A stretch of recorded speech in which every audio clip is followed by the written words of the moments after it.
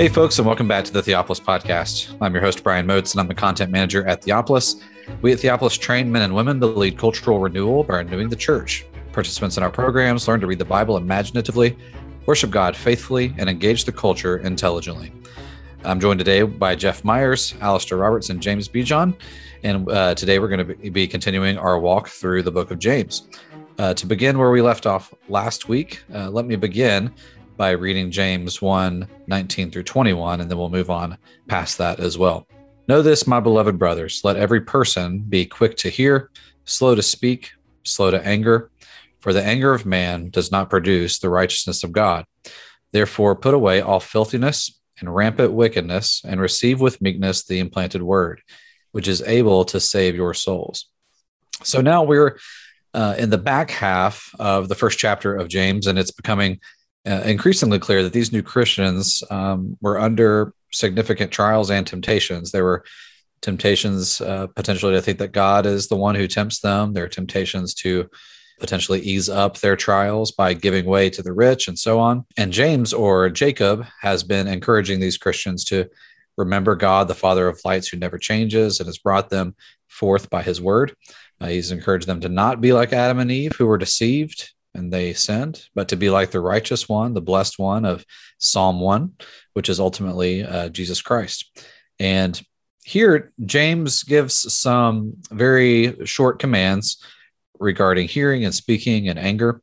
And we know already that these early Christians were tempted towards these characteristics.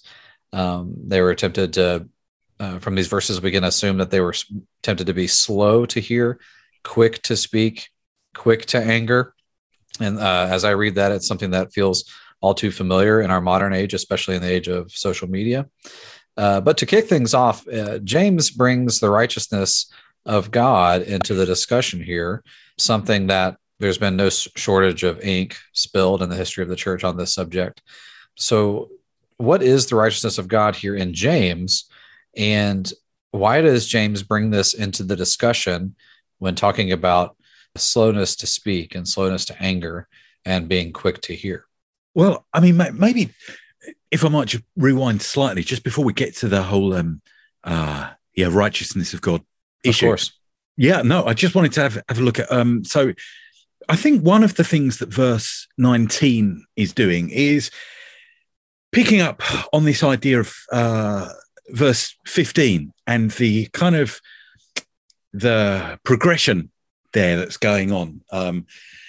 There's a lot about maturing, obviously, in a positive sense in the Epistle of James. And here there is talk about something maturing. It's the same like teleo, root, but sin maturing. So desire, when it is conceived, gives birth to sin, and sin, when it is mature, full grown or something like that, and brings forth death. And I think the sense here is that wrongful actions start in the thought life. They start with the desire, with our intentions and so on. And they then become concrete when, I guess, we start to act on them, speak them forth, turn them into action. And that's when the sort of the vicious circle begins, I guess. And it seems to me that part of what James is picking up in verse 19 is to the idea of nipping that in the bud. If we're slow to speak and later sort of slow to anger, then we can short circuit that whole progression. Things which are desires can just stay as desires. They don't work out and become concrete in that sense. And there's an interesting parallel, I think, to verse 15 it's a slightly unusual verse, but at the end of where are we? Proverbs 30. There's this text, the very last verse of Proverbs 30. The pressing of milk brings forth curds, and pressing the nose brings forth blood, and pressing anger produces strife. And there, syntactically, it's remarkably sort of similar in that triad, and there's this sense of growth in it as well. The the nose is just af, like the normal Hebrew for nose, and anger is then apaim, like sort of, I guess, noses. But I mean, it's not, it's just, again, a word for nose. But there's that sense of the way the verse is phrased, there's that sense of escalation. And I think that here, being slow to speak is really not letting things escalate. I think that's a key thought in what follows as well.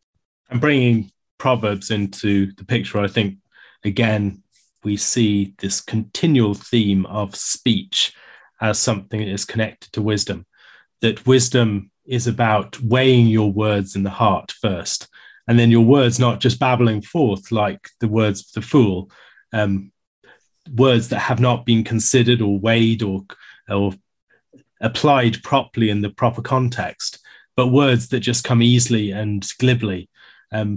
That speech is one of the touchstones of wisdom, and that will become an even stronger theme later on in the book of James. But here we see also that connection back to the desires of the heart. And so in Proverbs, we have the desires of the heart, the speech of the lips, and these things being connected in a nexus of wisdom, that speech needs to be weighed in the heart. It needs to be measured, and it needs to be controlled. And then when it comes forth, it can usher forth as wisdom and be something that is of profit and benefit to people around. The other thing that I think James is doing here, talking about that progression that you mentioned, James, is similar to what our Lord does in the teaching on the Sermon on the Mount, where he talks about the way that there is this sort of vicious cycle that begins in the heart. In his teaching in the second half of chapter 5 of Matthew, you have this series of different problems where, for instance, the anger in the heart giving birth to murder, or the lust in the heart giving birth to adultery. And it's recognizing the connection with that seed of desire and the sin that comes forth from it. And this, again, is related to a broader tradition of reflection upon the commandments and the way in which, particularly the 10th commandment, sheds light upon the desire that lies at the heart of all of the others. That if you do not deal with that heart desire issue, then the other sins tend to follow from that. And so primarily you need to deal with the loves and the desires and the impulses and passions of the heart. And as you deal with that, then you'll be able to nip these problems in the bud before they come to outward concrete expression. Which is, again, very Proverbs-esque, isn't it? Keep your heart with all vigilance, for, from it flow forth all the issues of life. And again, there's that idea of producing forth. Yeah, and Proverbs also has this theme of listening and hearing. I think Alistair just said this, and receiving from others without responding rashly. And that's because hearing, listening, is the first posture that a wise man takes, and not the stance of fighting. Path of wisdom is found in listening, not acting in anger. And so in some ways, it's surprising that James' advice to a church who's experienced such severe maltreatment is to be quick to hear and slow to speak. So to Christian communities suffering persecution, he's advocating caution, humility. Well, maybe it's not surprising because this is Jesus' attitude throughout his life in response to enemies that threatened him and that caused him pain and suffering. But again, Proverbs is all about ruling and becoming wise and learning how to rule. And these brothers, and I wanted to say something about that. I don't know what you guys think about this, but all through this book, James is addressing brothers. He could have said brothers and sisters, and he says that actually in chapter 2, but he doesn't. And he also uses common words for men, for males, like verse 12, blessed is the man, and heir. And even in verse 19, it's anthropos in the first part of 19, but it's also then in verse 20, the anger of man there, that's a male. And it seems like, on the one hand, anger is something that men easily fall into. You know, we're pugilists kind of at heart. Even apart from sin, we're created to fight, to grapple with the earth, to take dominion. But of course, with sin, it becomes an even bigger problem for us. It becomes a problem for us. And it seems like these are the leaders, the men who are leading these communities, the brothers, the brotherhood of men. And they're the ones James is addressing because, once again, if you lead, people will follow you. If you're a leader, you're supposed to be followed. And so as it goes with the leaders, so it goes with the people. And they are setting a very bad example. They themselves are not listening. They're talking too much. And in their talking, they're displaying their anger with their enemies. And that's not going to produce the righteous kingdom, the righteousness of God. That's not going to bring to pass. It's not going to make things right as God has promised to make things right in Jesus' kingdom. Connecting this with leadership as you do, Jeff, I'm reminded of the way that Edwin Friedman talks about reactivity, and in a book that's often referenced in Neapolitan circles, Failure of Nerve. He talks about the way in which there is a difference between reaction and response. In reaction, there is a sort of knee-jerk, something happens, and as a knee-jerk impulse, we do something that just acts back, and we take the terms of what action has been acted towards us. So if we've been hit, we hit back. And it's something that arises directly from our passions, and it's something that happens most often when people are very closely bound together and fixated upon other parties and in the sort of emotional plasma, as he calls it, with them. There's no sense of differentiation. There's no setting apart and ruling of your own spirit. Your spirit is so bound up with everyone else's spirit that you will just stampede with whatever herd is stampeding. And what James is counseling here, I think, is very similar to what we see in someone like Friedman, the importance of mastering your own spirit.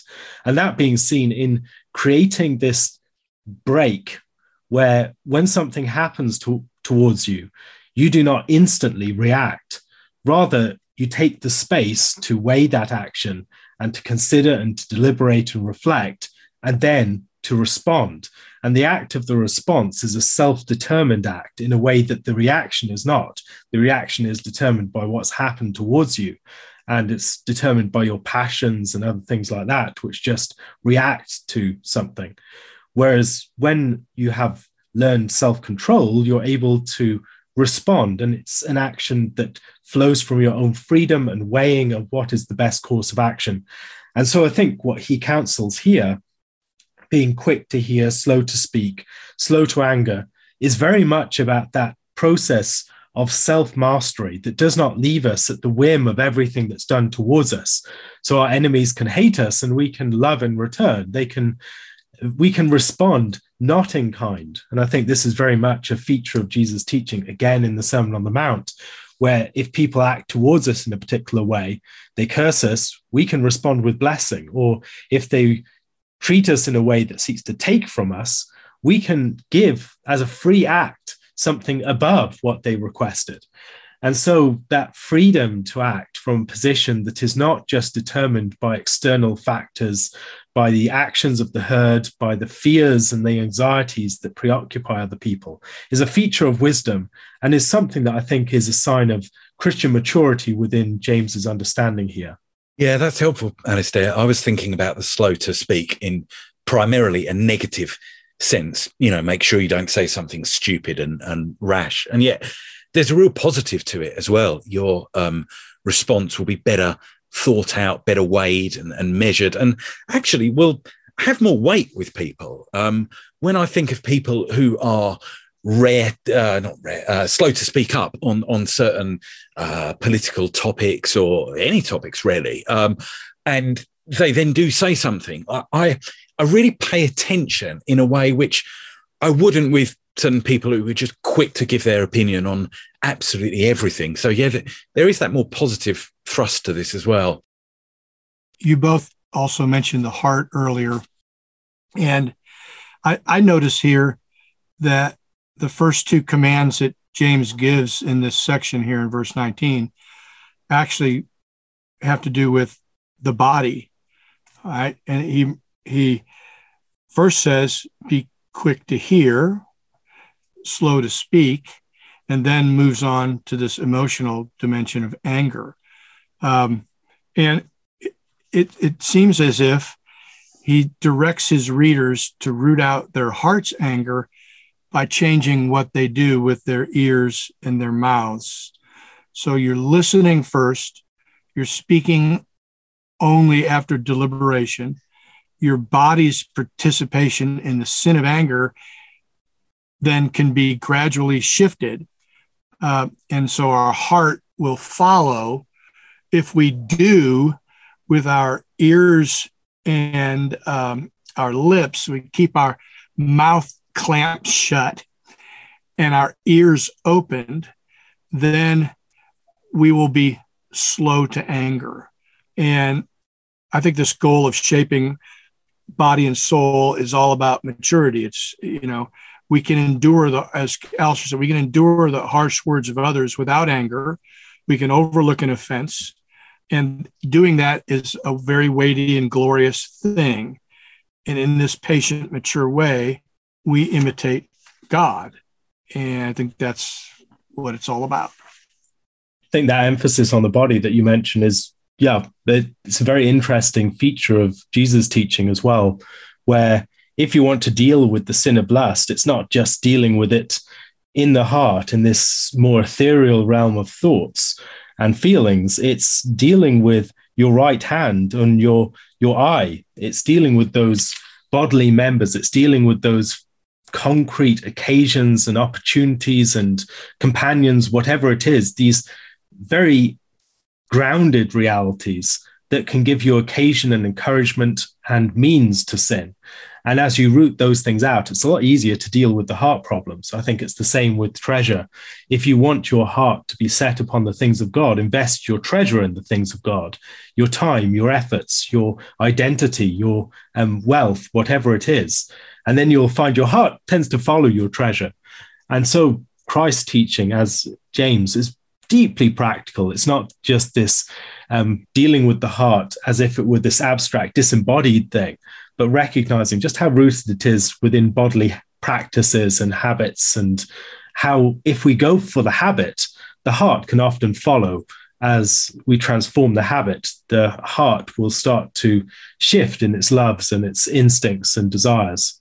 Yeah, exactly. And I'm also thinking of Jesus in Matthew 5, where he talks about anyone who's angry with his brother will be liable to judgment, and whoever says you fool, liable to hellfire. And his solution to that is for you to do something. So you're offering your gift at the altar and you remember your brother has something against you. Leave it. Go be reconciled to your brother, and then come back and offer your gift. Come to terms quickly with your accuser. I mean, it's fascinating. It doesn't just say, stop and in your heart, forgive that person. Go face to face and deal with the person concretely, and then come back and offer your gift. It's that kind of bodily response that oftentimes is missing in at least some Christian churches, where it becomes very Gnostic almost. You can deal with everything in your quiet time. Well, not really. Sometimes you gotta get up and go somewhere. You gotta do something. And I think it's similar here. First of all, clamp your lips shut, listen to people carefully, and that way you're more likely to be slow to anger. Right, this is a great anti-Gnostic passage altogether. This is all physical requirements. It can sound a little ethereal, but we're told to be doers of the word in verse 22. We don't want to be the one who's simply keeping things up in his or her head, just kind of looking in the mirror all the time, but we want to be doers of the word. And this text ends in 27 with a very physical thing, which is to visit orphans and widows in their affliction. Yeah, and even in verse 21, the filthiness, the rampant malice that they're to put away, that's not just thoughts.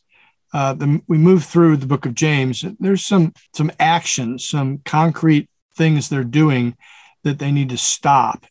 And they're being quick to hear is receiving with meekness the implanted word, which is right, powerful to deliver their lives. So these are people that want deliverance. They want rescue. I think the way this is sometimes translated, you'd think it's just an individualistic thing about going to heaven. No, they want their lives rescued. And this is the way to do it, not through angry speeches, not through malice and aggressive, violent behavior. This is the way. Oh, that sounds Mandalorian, doesn't it? That's right. It also seems to me that this gets at some of the logic of why we do liturgy. Liturgy is designed to train us within new habits, new attitudes and desires, and to develop some of those instincts will enable us in new situations to act differently than we would previously have done. And many of these things are looking far beyond the realm of the worship service, but the attitudes that will enable us to act within those situations in a new way can be first inculcated within the context of worship, and then from there flow out into other areas of life. One thing I thought we really should discuss at this point is we're about over 20 minutes into this episode, and we still haven't answered Brian's original question about the righteousness of God. So what does it mean? Well, I mean, maybe I can jump in. I mean, I know that there is a tendency to think of this basically as faithfulness, well, before we say this, so the anger of man does not produce the righteousness of God or bring forth the righteousness of God. So there's a lot in all this passage about what different things are going to result in, what desire is going to bring forth, what sin is going to bring forth, etc. Now, the anger, some kind of anger, some types of anger can bring forth good things, be angry and do not sin. A right frustration at sin can lead to sanctification and holiness. But here there is an anger, and as Jeff pointed out, it's an anger associated with males, and it is not going to bring forth the righteousness of God. Now, I take probably this sort of anger to be, I associate that to be the anger that is going to bring forth ultimately death. And we're going to later look at, you argue, you quarrel, you kill kind of thing. So an anger that has a violence attached to it. And I take then the righteousness of God basically to be, I guess, God's bringing people to justice. And I guess that was where I was going, was where I was saying, I know there's a tendency to think of it in terms of faithfulness these days, God's faithfulness to do what he said he'll do. And I'm kind of fine with that on the one hand. On the other hand, I think that it either becomes sort of just too broad not to mean too broad that it doesn't actually mean that much, because we can say it's God's faithfulness to do what he said, and then what he said can kind of encompass anything that's said in scripture. So it either becomes too broad or it just becomes, I guess, wrong in my mind. So, I mean, the righteousness of God I'm thinking like end of Romans 3, particularly, God wanted to show his righteousness by setting forth Jesus on the cross, because in his divine forbearance, he had passed over former sins, and so what's called into question, as I see it, at least in Romans 3, is God's sense of justice. He has passed over sins and apparently turned a blind eye to it. And God wants to show against that backdrop that he is righteous, that he does punish sin, that he is a just God. And the same concern is, I think, probably in the very next verse, so that God might be just and the justifier of the one who has faith in Jesus. I think what's in question there isn't so much God's faithfulness to his promises, but his justice. How is it that God can be just, holy, etc., and yet justify those who are ungodly, who have sinned? And so, I'm not sort of completely wanting to discount this idea that it has to do with God's faithfulness, but I do want to say that very often its focus is on God's justice, his holiness, his punishment of sin. And I think that the anger of man, is going to want to take things into man's own hands, and rioting and violence and so forth. And that's not going to be in keeping with the way God wants to mete out justice, which will be in his good time and in his way. I think it's worth reflecting on the way in which within our culture, rage has been increasingly seen as a transformative force, particularly on the left. And so you have a number of books recently that have been written about women's rage and how women's rage is this important political force, or within racial debates. And in the face of actual injustice, rage can feel like the appropriate response. And so giving rage and anger its full expression and outlet can seem cathartic. And it can also seem maybe this is the way we're going to change things. Maybe this power that brings us together, that gets us really worked up, that gets people moving and animated, maybe this is what's going to change the world. And it's understandable that people feel that. Rage and anger are powerful things. And there are, of course, righteous forms of anger.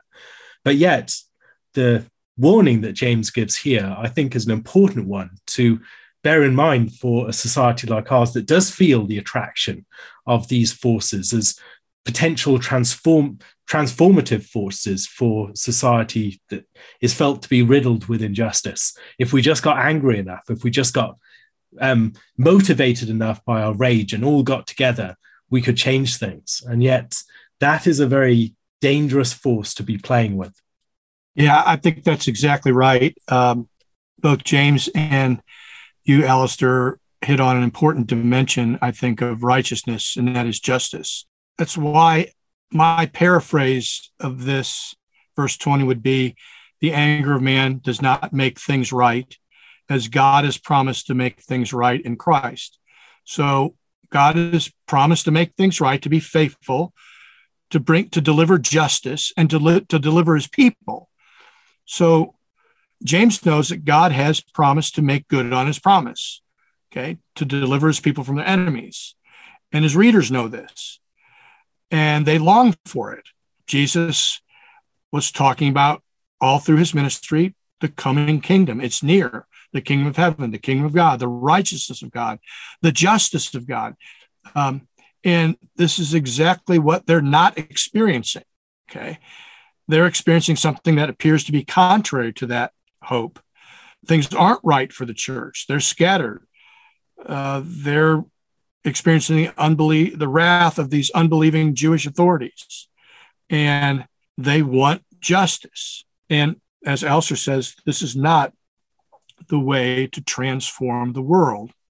There is an expectation, again, as we read on at the end of James 3, an expectation from them of a harvest of righteousness. But that harvest of righteousness is sown in peace by those who make peace. That's the wisdom from above. And it's different from the demonic earthly wisdom from below, which seeks to accomplish justice themselves and to mete out justice against their enemies. I do think this passage really is pivotal for understanding the whole book. everything kind of comes into focus when you recognize that in their frustration with their current situation, they hope to enact the justice, the righteousness of God. And it's hard not to see here that the ways of the Jewish zealots of their day have not influenced them. So the zealots responded to the Roman oppression in ways that they're responding to the oppression from the Jewish elites. So it's surprising to me too, I guess, that I'd never seen this before until I started working on this commentary, of how much of this you see in the book of Acts, when the council calls in the apostles and various members get up. I can't remember who it was. Maybe it's Gamaliel. Maybe it's someone else. I don't remember. I think it's Acts chapter 5.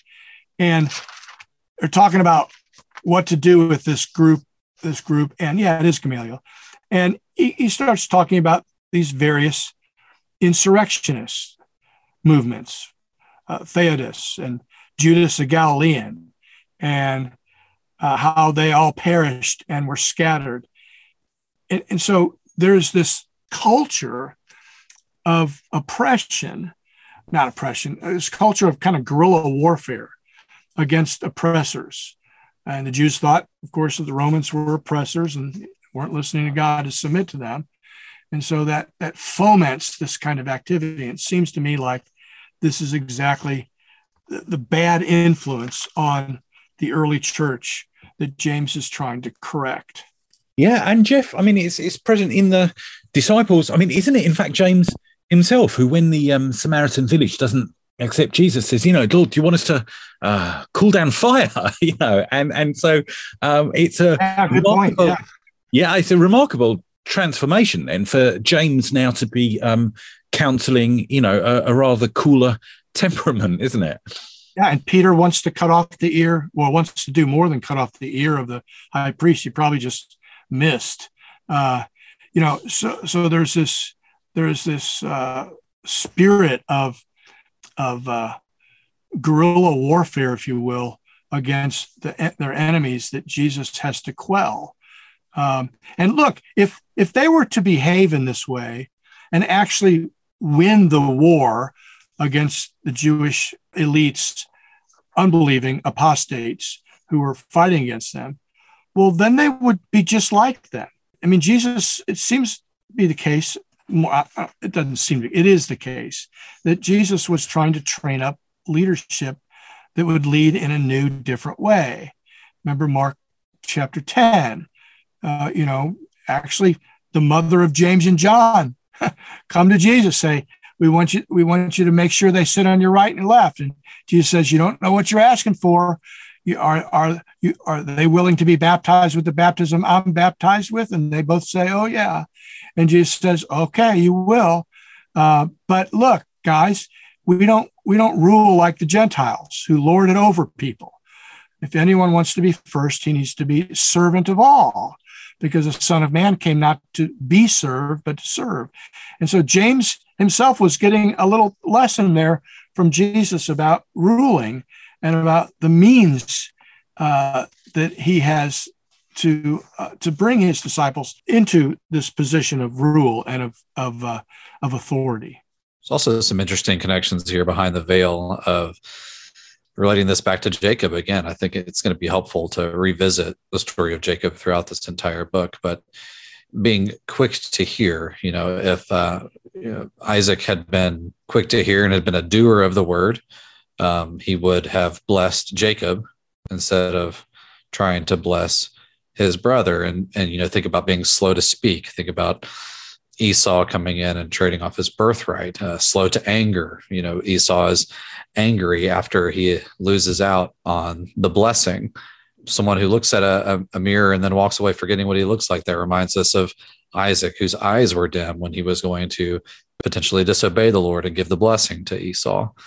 So there's a lot of things that are pretty fun to tease out from the life of Jacob as well. Yeah, and I find it interesting that the remedy here is to receive with meekness, the engrafted, is it, or implanted or something. It's again quite an agricultural term. I think the same root sort of crops up in Luke's version of the parable of the sower. The seed, like as it grows up, some of it goes into, some of it withers, some of it goes into good soil, and it's surely this idea of soaking in Scripture, and even if it's in a slightly unconscious way, just letting that shape and mold our characters.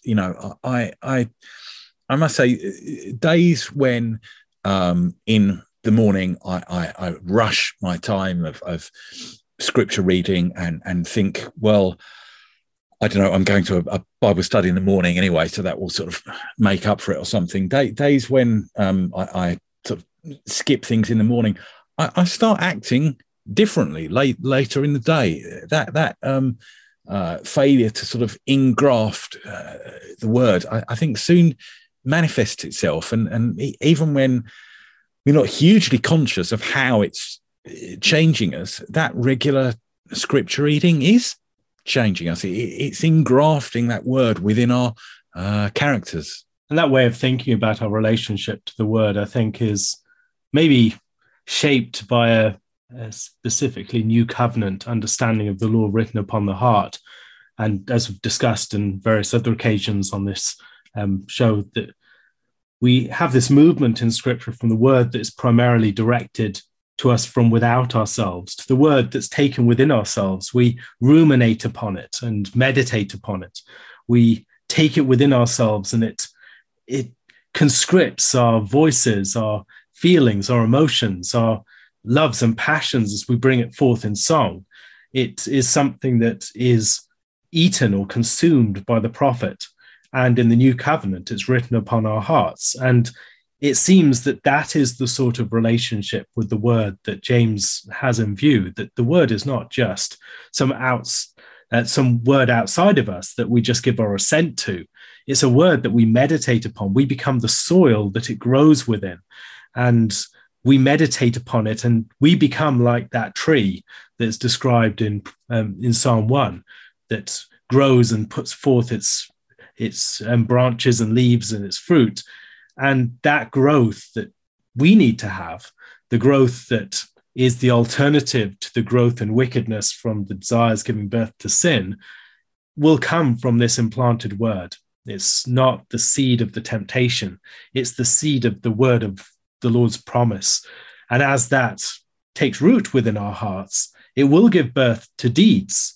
We don't just hear it, we become doers.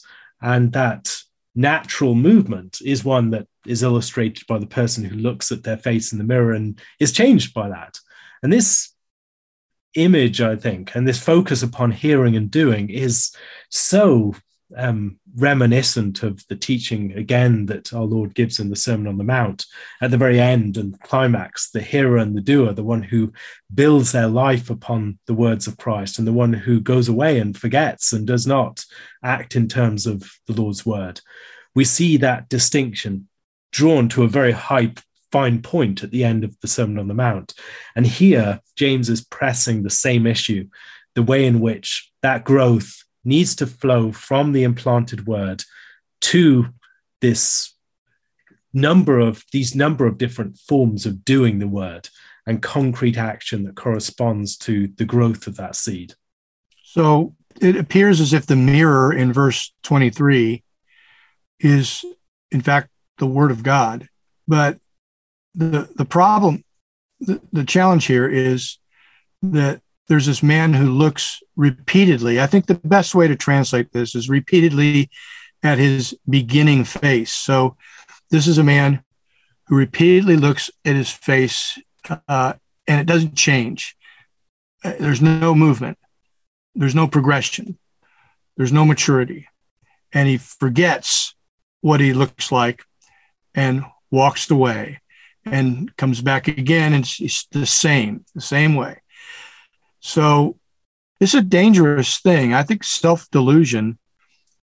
self-delusion here is something that I think every Christian ought to take very seriously. I mean, there's a lot of warnings in the New Testament against false doctrine and false teaching, but this possibility of self-deception, this is frightening. It's quite scary. How do we know whether we're being deceived or deceiving ourselves, deluding ourselves? And it appears like the way to know that we're not is whether we're making some progress in what we do, how we act. We're looking at the mature law, the law that brings real liberty, and we're persevering. And we're not just listening, we're acting. And in acting, we'll be blessed in our doing. So it requires some self-evaluation, not just of our thoughts, of our doctrine, of our life, or even our feelings, our heart, but how is this working out in our lives? How are we acting?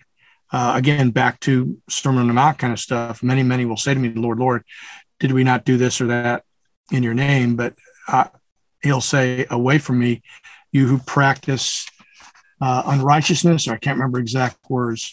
And it's all about their behavior. What was that again? Yeah. Depart from me, you workers of lawlessness. And here James is encouraging us to be keepers of the mature instruction, probably referring to the words of Jesus, particularly the Sermon on the Mount. Reflecting upon James's illustration, I'm minded of just the fact that recognizing yourself in a mirror is one of the basic stages of childhood development.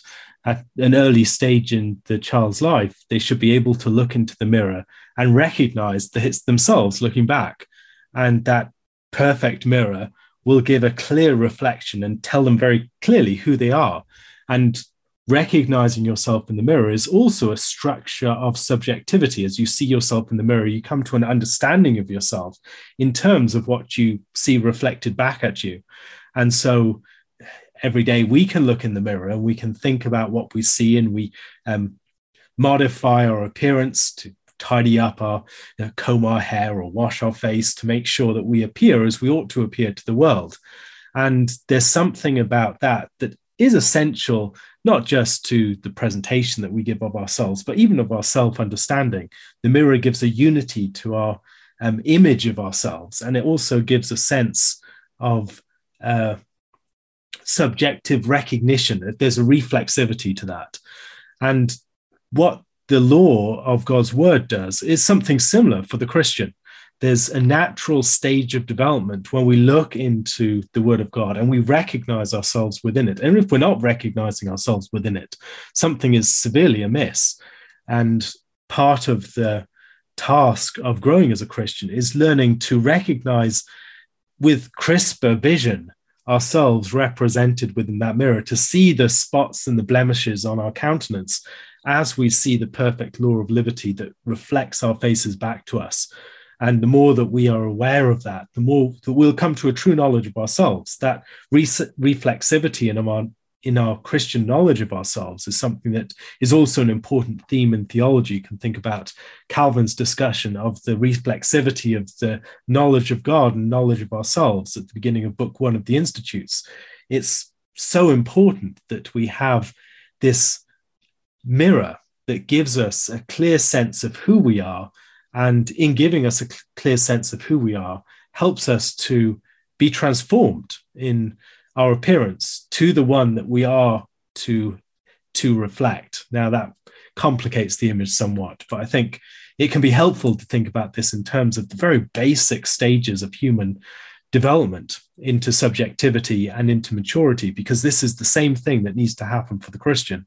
I'd be intrigued to know why you think there is the mention of the law of liberty here in James. It's a term, or at least a particular term, liberty or freedom, which I kind of get the way it's used, let's say in Galatians, where there are those trying to restrict the believers' liberty. And then Paul can go on to say how Christ has set us free for liberty, but we're to use our liberty, so we have that freedom, but we're to use it not as an opportunity for the flesh, but to love and so forth. It's less clear to me why James refers particularly to the law of liberty here. There are kind of quite different concerns to, say, Galatians or the way liberty is to be used about eating food sacrificed to idols in 1 Corinthians 10 or something. So, yeah, I'd be keen to hear your thoughts on that. Could it be here, again, in historical context,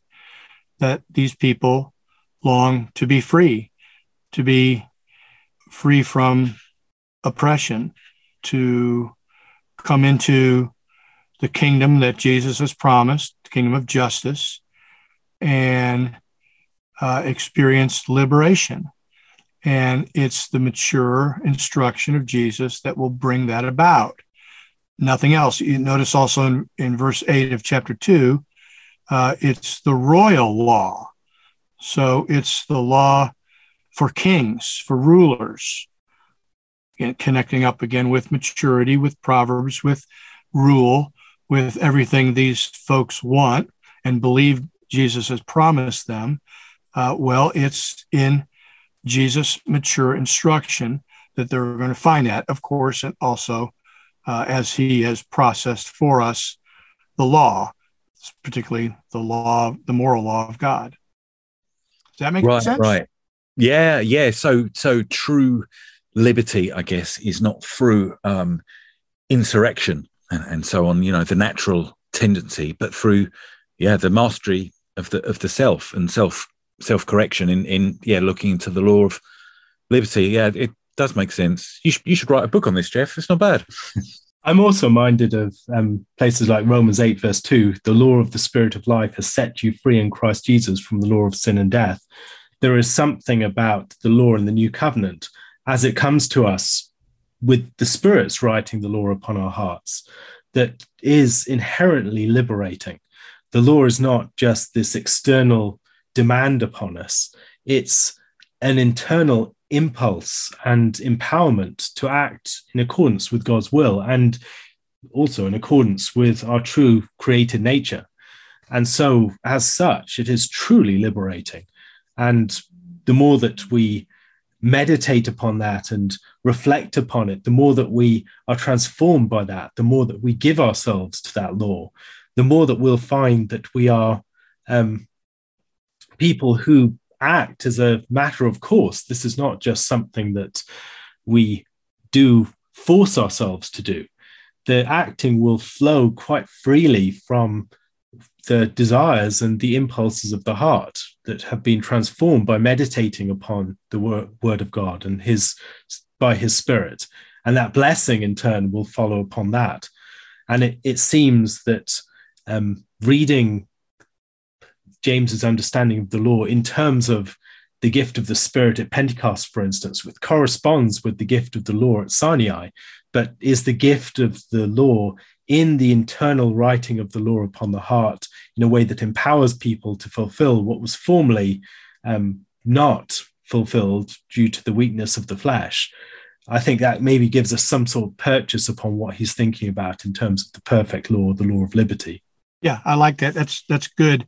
This is one of those places where the overly narrow dichotomy, law and gospel, just doesn't work.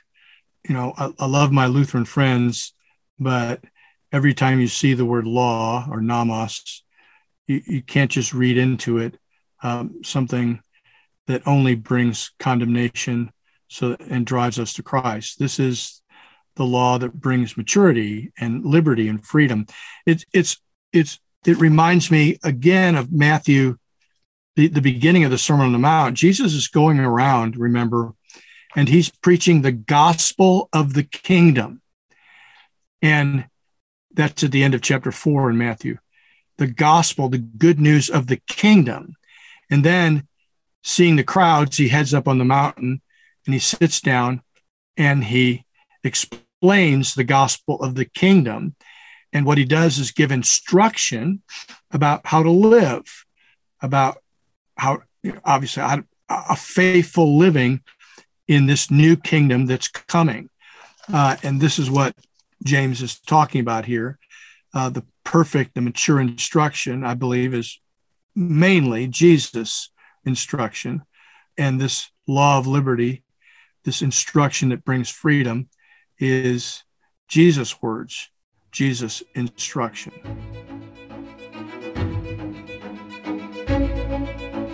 Thank you again for enjoying this episode of the Theopolis Podcast. For more information and for more content from Theopolis, you can check us out online at theopolisinstitute.com. We release new articles every Tuesday and Thursday on our blog, so you'll want to make sure to look out for those. You can also find us on Twitter at _Theopolis and on Facebook if you just search for our name. If you've been helped, sharpened, and encouraged by this podcast, we'd really love it if you would go to iTunes and leave us a review. It just takes a few seconds, and it really will help us along in getting our content in front of new listeners. That's all for now, friends. We really look forward to being with you all again in the next episode. And as always, thank you so much for listening.